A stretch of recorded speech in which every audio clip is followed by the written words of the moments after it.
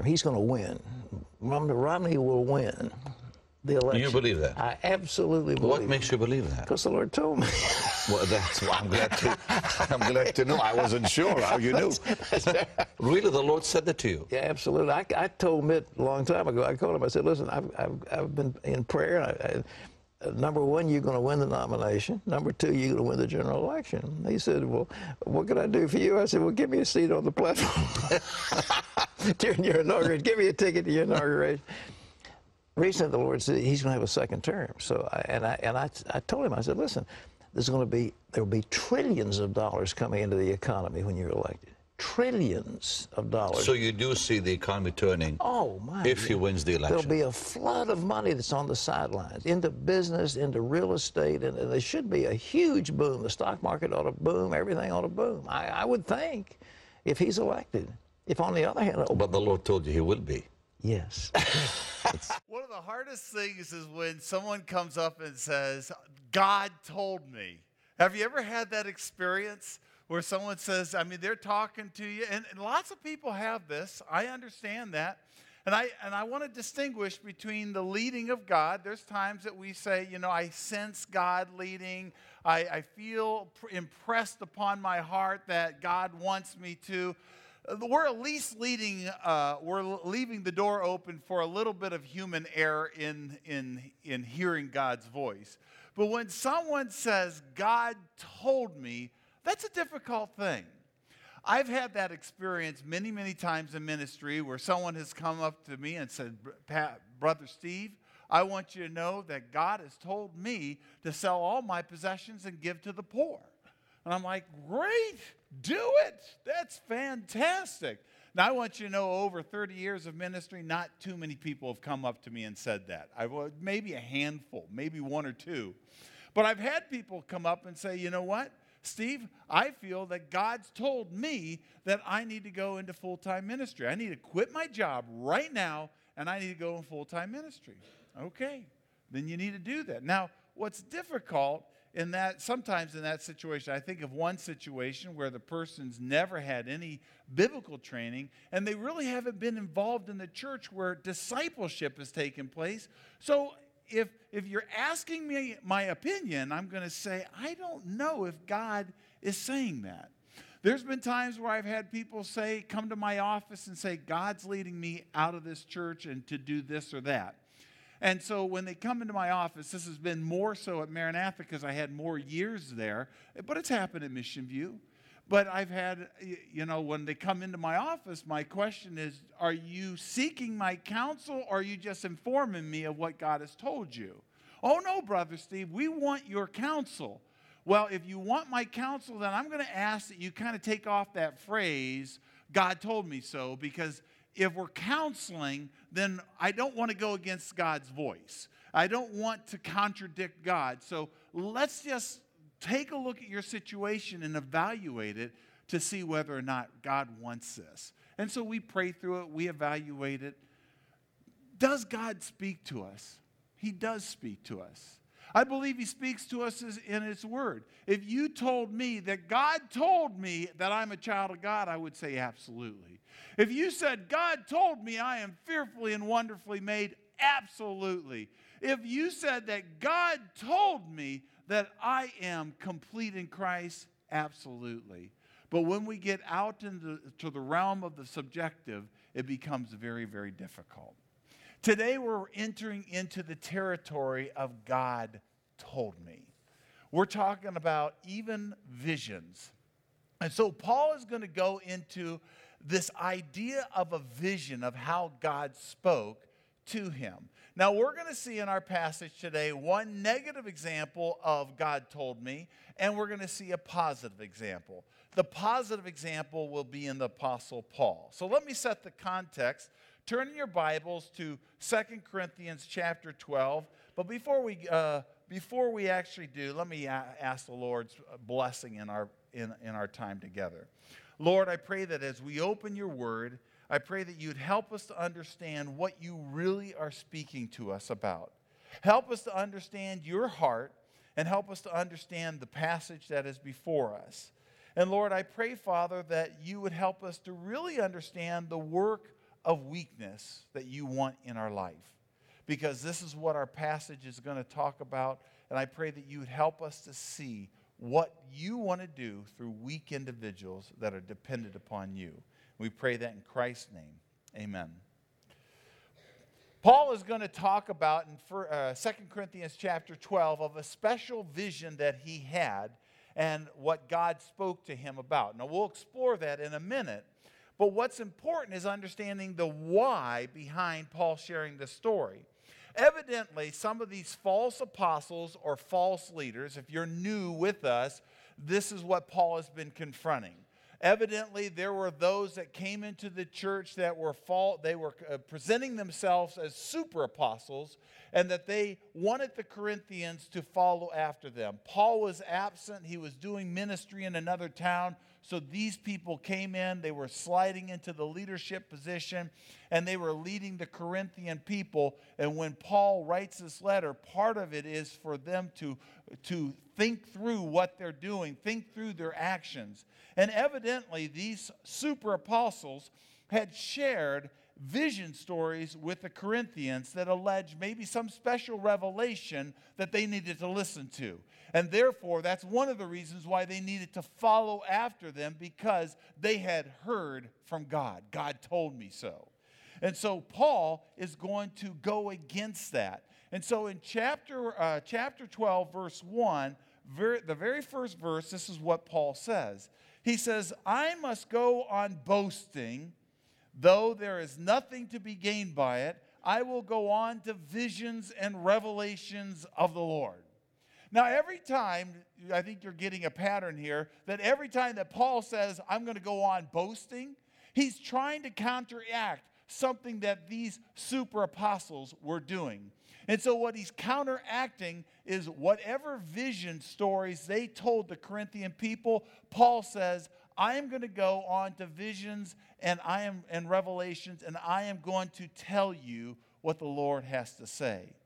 Now, what I see in this verse is a reluctancy of Paul. You see, Paul understands that pride can be wrapped up in this, God told me so. And these visions can draw undue attention to an individual, and it kind of puts them in a special category, doesn't it? It puts them in the category of, God speaks to me, he doesn't speak to you, so you better listen to whatever I have to say, because most people that he was writing to didn't have these kind of visions. But Paul is going to speak of a vision that he had never given to anybody, for the purpose of showing what the visions were really about. Now, before we get into that vision, let me tell you the punchline of the story. The punchline of the entire passage is that there are two truths, two axioms, so to speak, that we are going to see in our passage develop. Here's the first axiom. Let me give it to you. Powerful people are really weak. Powerful people, those that present themselves as upfront, powerful, I'm going to lead you, and I want you, almost demanding your attention. He's saying that there's a good chance there's a weakness. See, this is what Paul is dealing with these super apostles that he wants to confront and wants the Corinthians to understand. But then here's the second axiom. The second axiom is that weak people are really powerful. Here's the caveat. These are weak people that start to understand their need for Christ. And thus they understand how dependent on Christ they are in their life. And as a result, God starts to work through them because they are dependent on God in a supernatural way. And there is incredible power that God does through that individual. You see, I believe that the vision that these false apostles or super apostles shared were self-serving, and thus they showed how weak they were. What Paul is going to do is when he shares his vision, he's actually going to show the weakness that came as a result of that vision. And there was a very distinct weakness, an illness, or a physical infirmity that Paul had that God gave to him to remind him that he had to be dependent upon the Lord.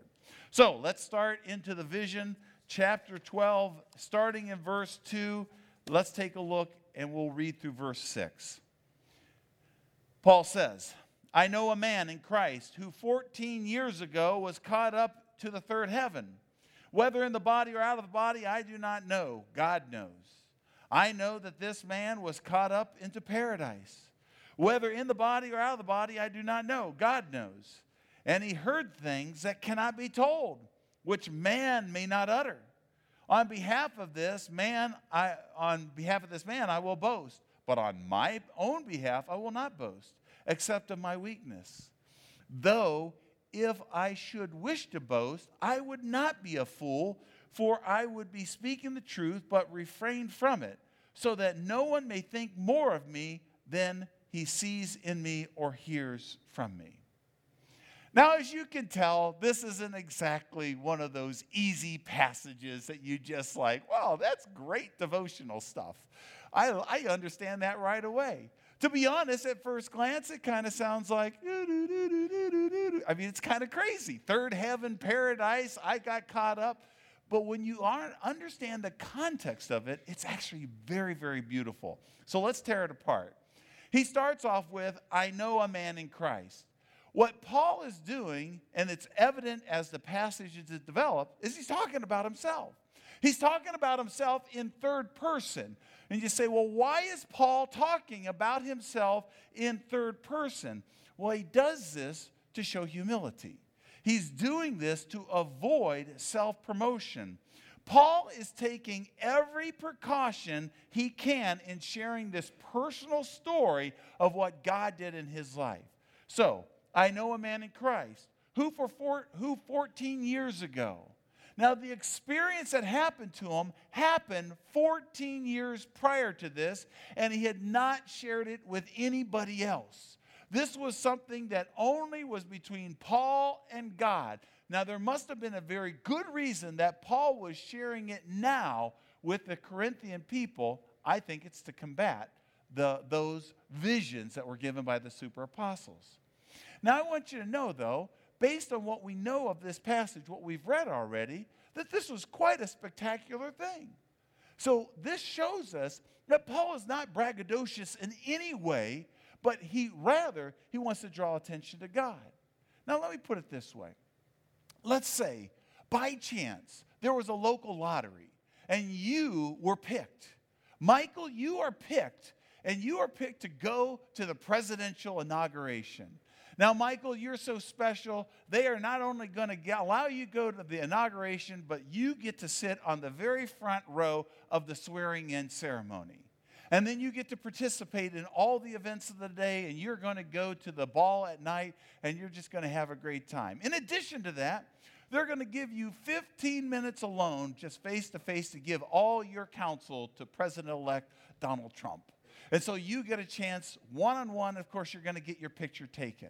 Now, if that happened to Michael, or that happened to any one of us, or it happened to me, I can guarantee you that when we got back in little North Canton, Ohio, we would probably be telling of that experience with everybody. Whether it was this president or the last president, it would just be an honor to be able to be a part of something that grand and that spectacular.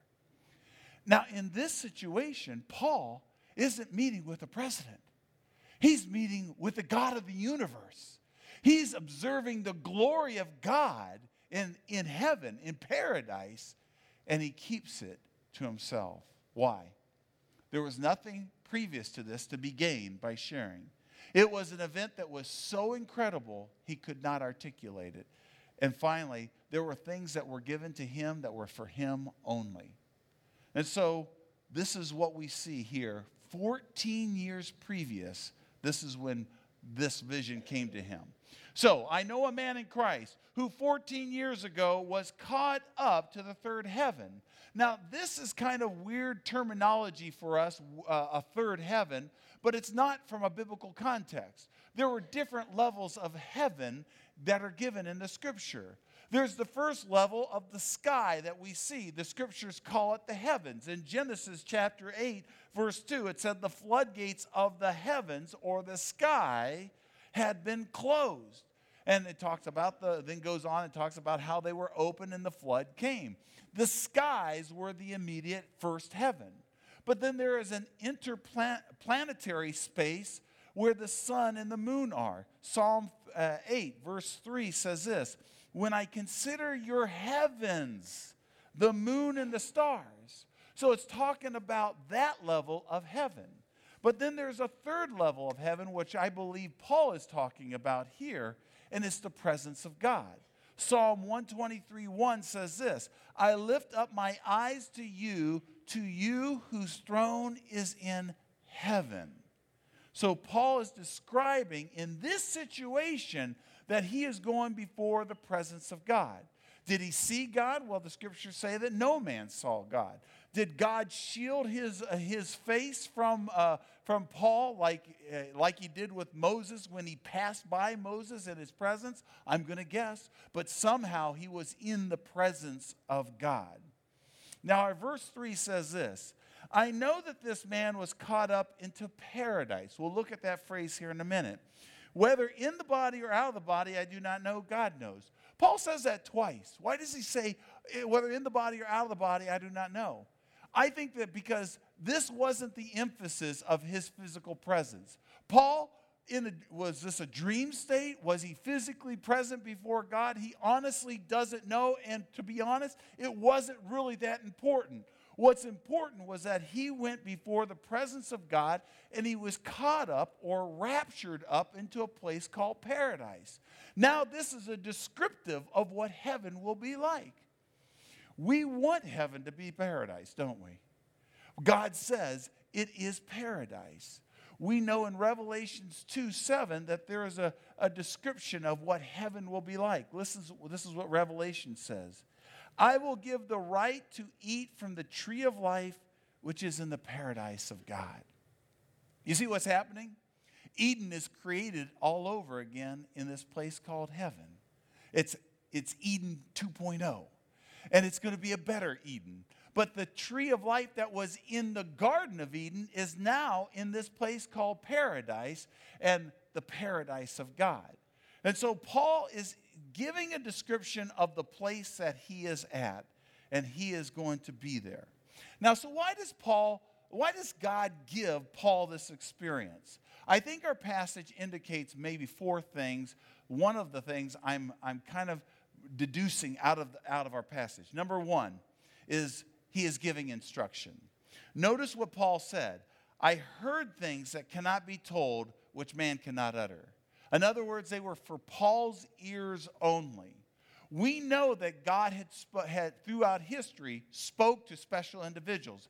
In the Old Testament, he spoke to Moses. He said some very specific things to Moses that Moses would do because Moses was going to be his chosen instrument to lead a nation. In the New Testament, God spoke to Paul. We're told in Ephesians chapter 3 that God gave Paul the administration or the blueprint of the local church. And so God had given him that instruction. What was God instructing him? We don't know. But we know that God uses visions like this to instruct, and specifically Paul. But we also know that these visions could lead Paul, not only instruct him, but give guidance that he needed.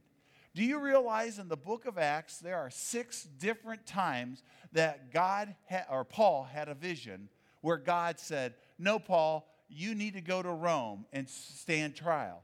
No, Paul, this is what I want you to do. I want you to go to the Macedonian guy. He is ready to hear the gospel. Paul, this is what I want you to do. This is how much you must suffer. And so God used these visions to give leading to Paul. But I believe there's a third reason.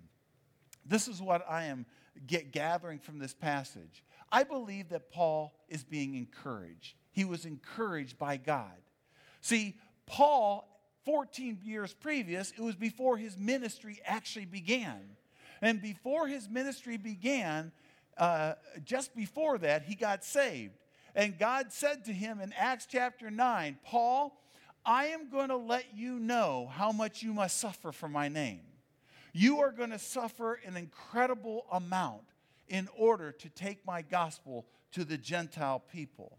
So I believe God has given this experience for him to see the glory, the presence of God, and that's what would help Paul through all the difficult times. When you're being stoned, when you're being flogged, when you are sick, when you are in imprisonment, when you are cold, when you are all alone, you only have God.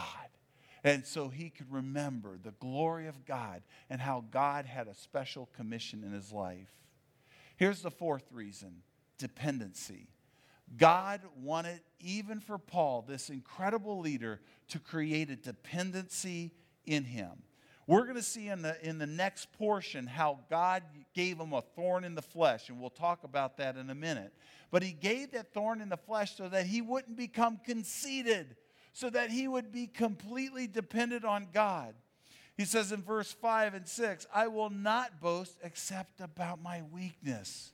See, Paul knew that this vision wasn't about how great he was, but it was about how great God was, and he wanted to exalt God and his own weakness that came as a result of this. So that was the vision. So what about the thorn? Let's look at verses 7 to 10 to look at this thorn or this weakness that Paul had. Verse 7. So to keep me from being conceited because of the surpassing greatness of the revelation, a thorn was given to me in the flesh. He's no longer putting it in the third person. He says that this revelation had been given to him, and a thorn was given as a reminder. A messenger of Satan to harass me, to keep me from becoming conceited. 3 times I pleaded with the Lord about this, that it should leave me. But he said to me, my grace is sufficient for you, for my power is made perfect in weakness. Therefore I will boast all the more gladly about my weakness, so that the power of Christ might rest upon me. For the sake of Christ, then, I am content with weakness, insult, hardship, persecution, calamities. And when I am weak, then I am strong. Let's look at 2 questions and then wrap it up. Here's the first question. What is the thorn? The second question we'll look at is, why the thorn? What is the thorn? Last week I mentioned that the thorn is pretty much agreed upon by theologians that it is a physical affliction. There are some that would hold to maybe this was a demonic oppression, but for the most part, all the evidence points that this was a physical affliction, largely due to the word thorn. The word thorn is not like a thorn on a thorn bush where you just get pricked. The word thorn here is more like a huge fish hook or a stake that impales somebody. And so what Paul is describing here is something that is hooking him, that is impaling him, pinning him to the ground in a physical, mental, and emotional anguish. This was a deep, deep thing that Paul went through. So much so that he pleaded with God 3 times. It wasn't just a casual, oh yeah, one time I mentioned this, and then I mentioned it again to God, and then one more time I mentioned. No. This was a time in which Paul just set aside, probably in fasting, probably in prayer, and saying, God, I am asking you, I am pleading you. I cannot deal with the pain of this. Almost similar to Jesus in the garden when he says, let this pass. Let this cup pass from me. I don't know if you've ever been in that kind of anguish. If you've hit the wall, you may have. If you have come to a crushing in to a relationship, if you have come to a crushing in to your diagnosis, if you have come to a place where what you thought was all true seems to be false, then maybe you understand. And maybe you have found yourself in the same place. Lord, please let this cup pass from me. Lord, this is too much for me to handle. Please take it from me. This is where Paul was. Now note that this was given to him by a messenger from Satan.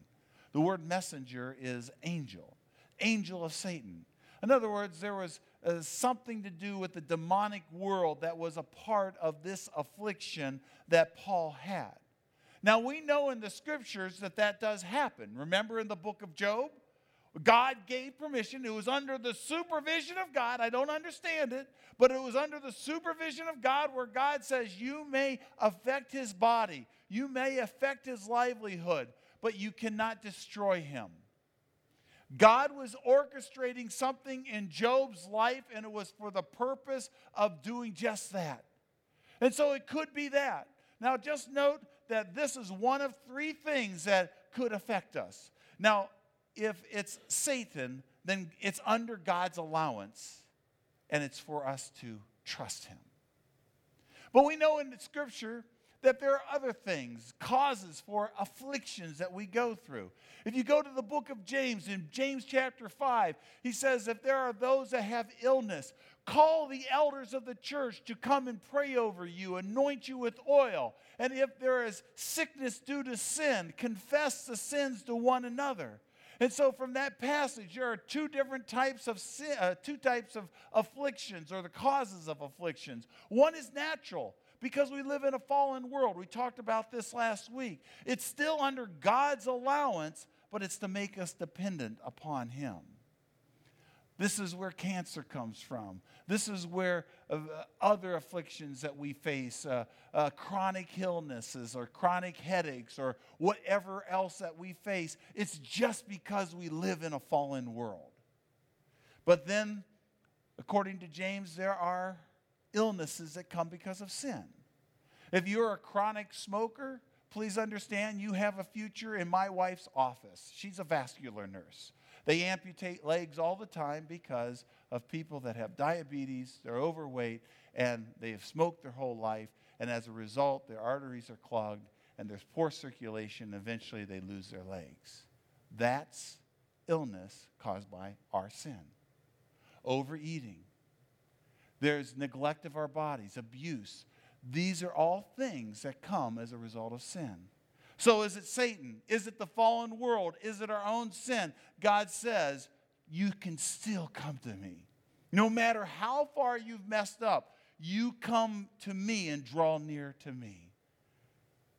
What is the thorn? It's about physical illness. Why the thorn? Here, this is most important. 4 things that are given in our passage. Number 1, this is what it did for Paul, and I think it does it for us too. It keeps us humble. Twice, Paul says, God gave it to him to keep him from becoming conceited. This tells us that God knows us all too well. He knows that our tendency is to become independent of him, to brag about our situation. And in this situation, the vision was so weighty that God needed to give Paul a reminder that though I'm going to use you greatly, you have to stay dependent upon me in this journey of life. And so I am going to give you this affliction to remind you that you are to be drawing near to me. It was to keep Paul humble. Here's the second reason that our passage gives us. It's so that we can begin to understand the full power of God. This is what he says in verse 9. My grace is sufficient for you, for my power is made perfect in weakness. Listen to these words. Therefore, Paul concludes, I will boast all the more gladly about my weakness, so that the power of Christ may rest on me. My friends, how badly do you want the power of Christ to rest on you? See, I believe Paul states this because he knows, and God states this in his word because he knows our human tendency. Our human tendency is that when things are good, when we are strong, when everything's going well financially, when everything just seems to be clicking in our life, we have this tendency, we have this ability to start walking away from God and start depending on ourselves. And so God sometimes brings things in our life to draw us back to him. I'm quoting Steve Marshall here. This is just in my mind, okay? Powerful, powerful quote. If we could learn to depend on God when things are going well, we might bring fewer crises on in our life. Think about that. If we can learn to depend on God when things are going well, we might bring fewer crises on in our life, I have a case study for you. Israel. Remember when they left Egypt? Remember they had to depend on God every step of the way, pillar of fire by day or by night and cloud by day.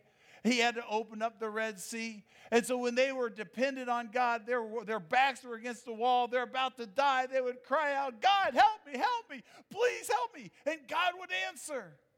And then they would see the miraculous hand of God and they would praise God. Yes, this is awesome. And then they would go on and days went by and weeks went by. And guess what? They started to forget about him. They started to grumble. They stopped worshiping God. They stopped giving to God. They stopped doing what God wanted them to do. All the values that we talked about last week, they started doing their own thing. And they made idols for themselves. And God had to do something. He had to bring a crisis in their life, draw them back to Him. My friends, God will do the same today. If we could learn to depend on God when things are going well, we might bring fewer crises on in our life. Here's a third thing He wants to do. He wants us to become resolved in our circumstances. This is difficult. Listen to these words. Verse 10. For the sake of Christ, then, I am content. Now, I think all of us are good at this point. I think all of us, for the sake of Christ, I am content. We could all say, amen, hallelujah, because of Jesus, I'm content.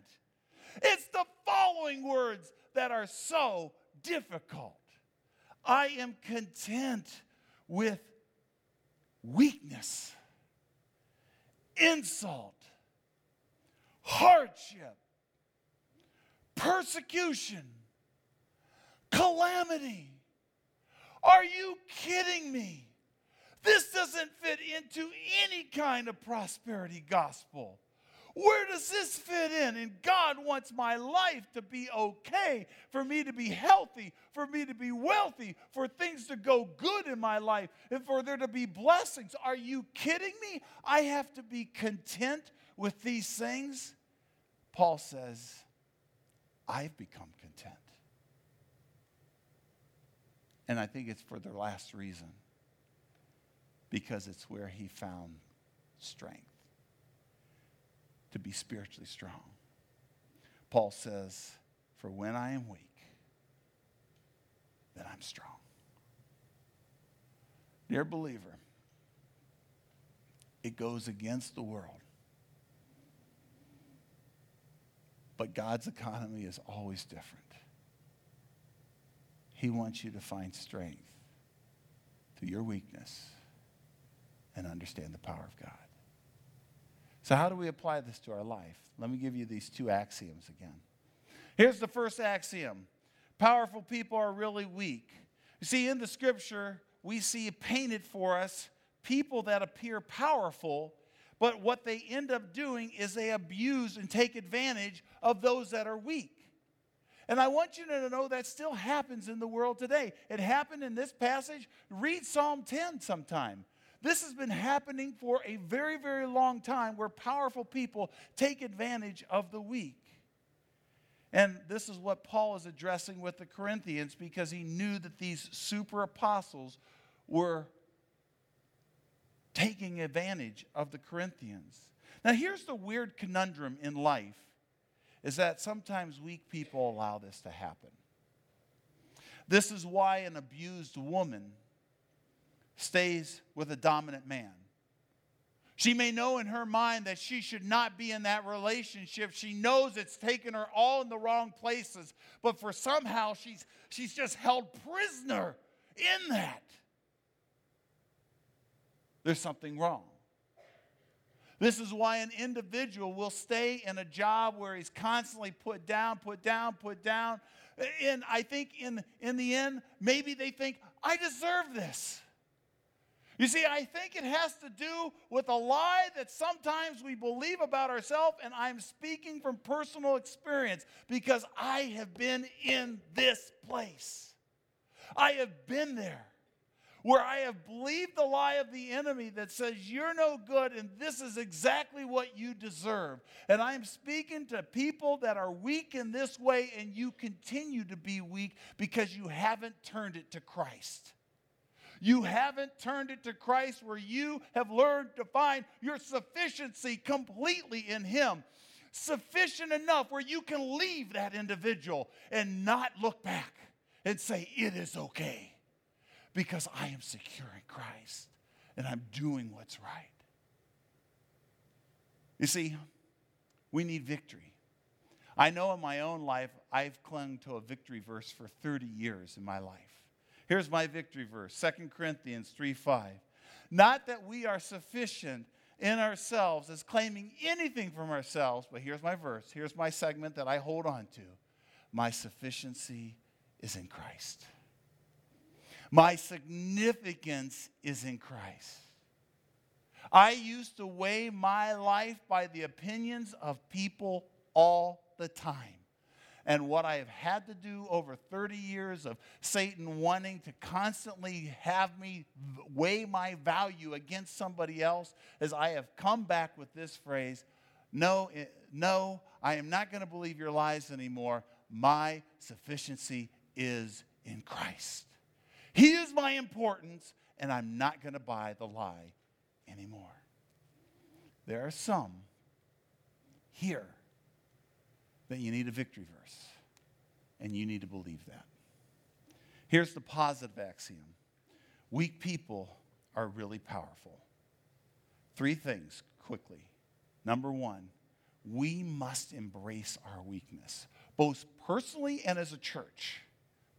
See, when we start to understand that I'm not all that God is something special and that He could do something special, He can take the few loaves and few fishes that I bring to the table. I feel like I might have a half a fish. I might have a fourth of a loaf that I can present to God. And God takes it and He says, if you're dependent upon me, I am going to do miraculous things with the loaves and fishes. And I am going to do things way beyond you ever thinking. I can remember when I was a youth pastor thinking, I will never, ever get up in front of people to speak.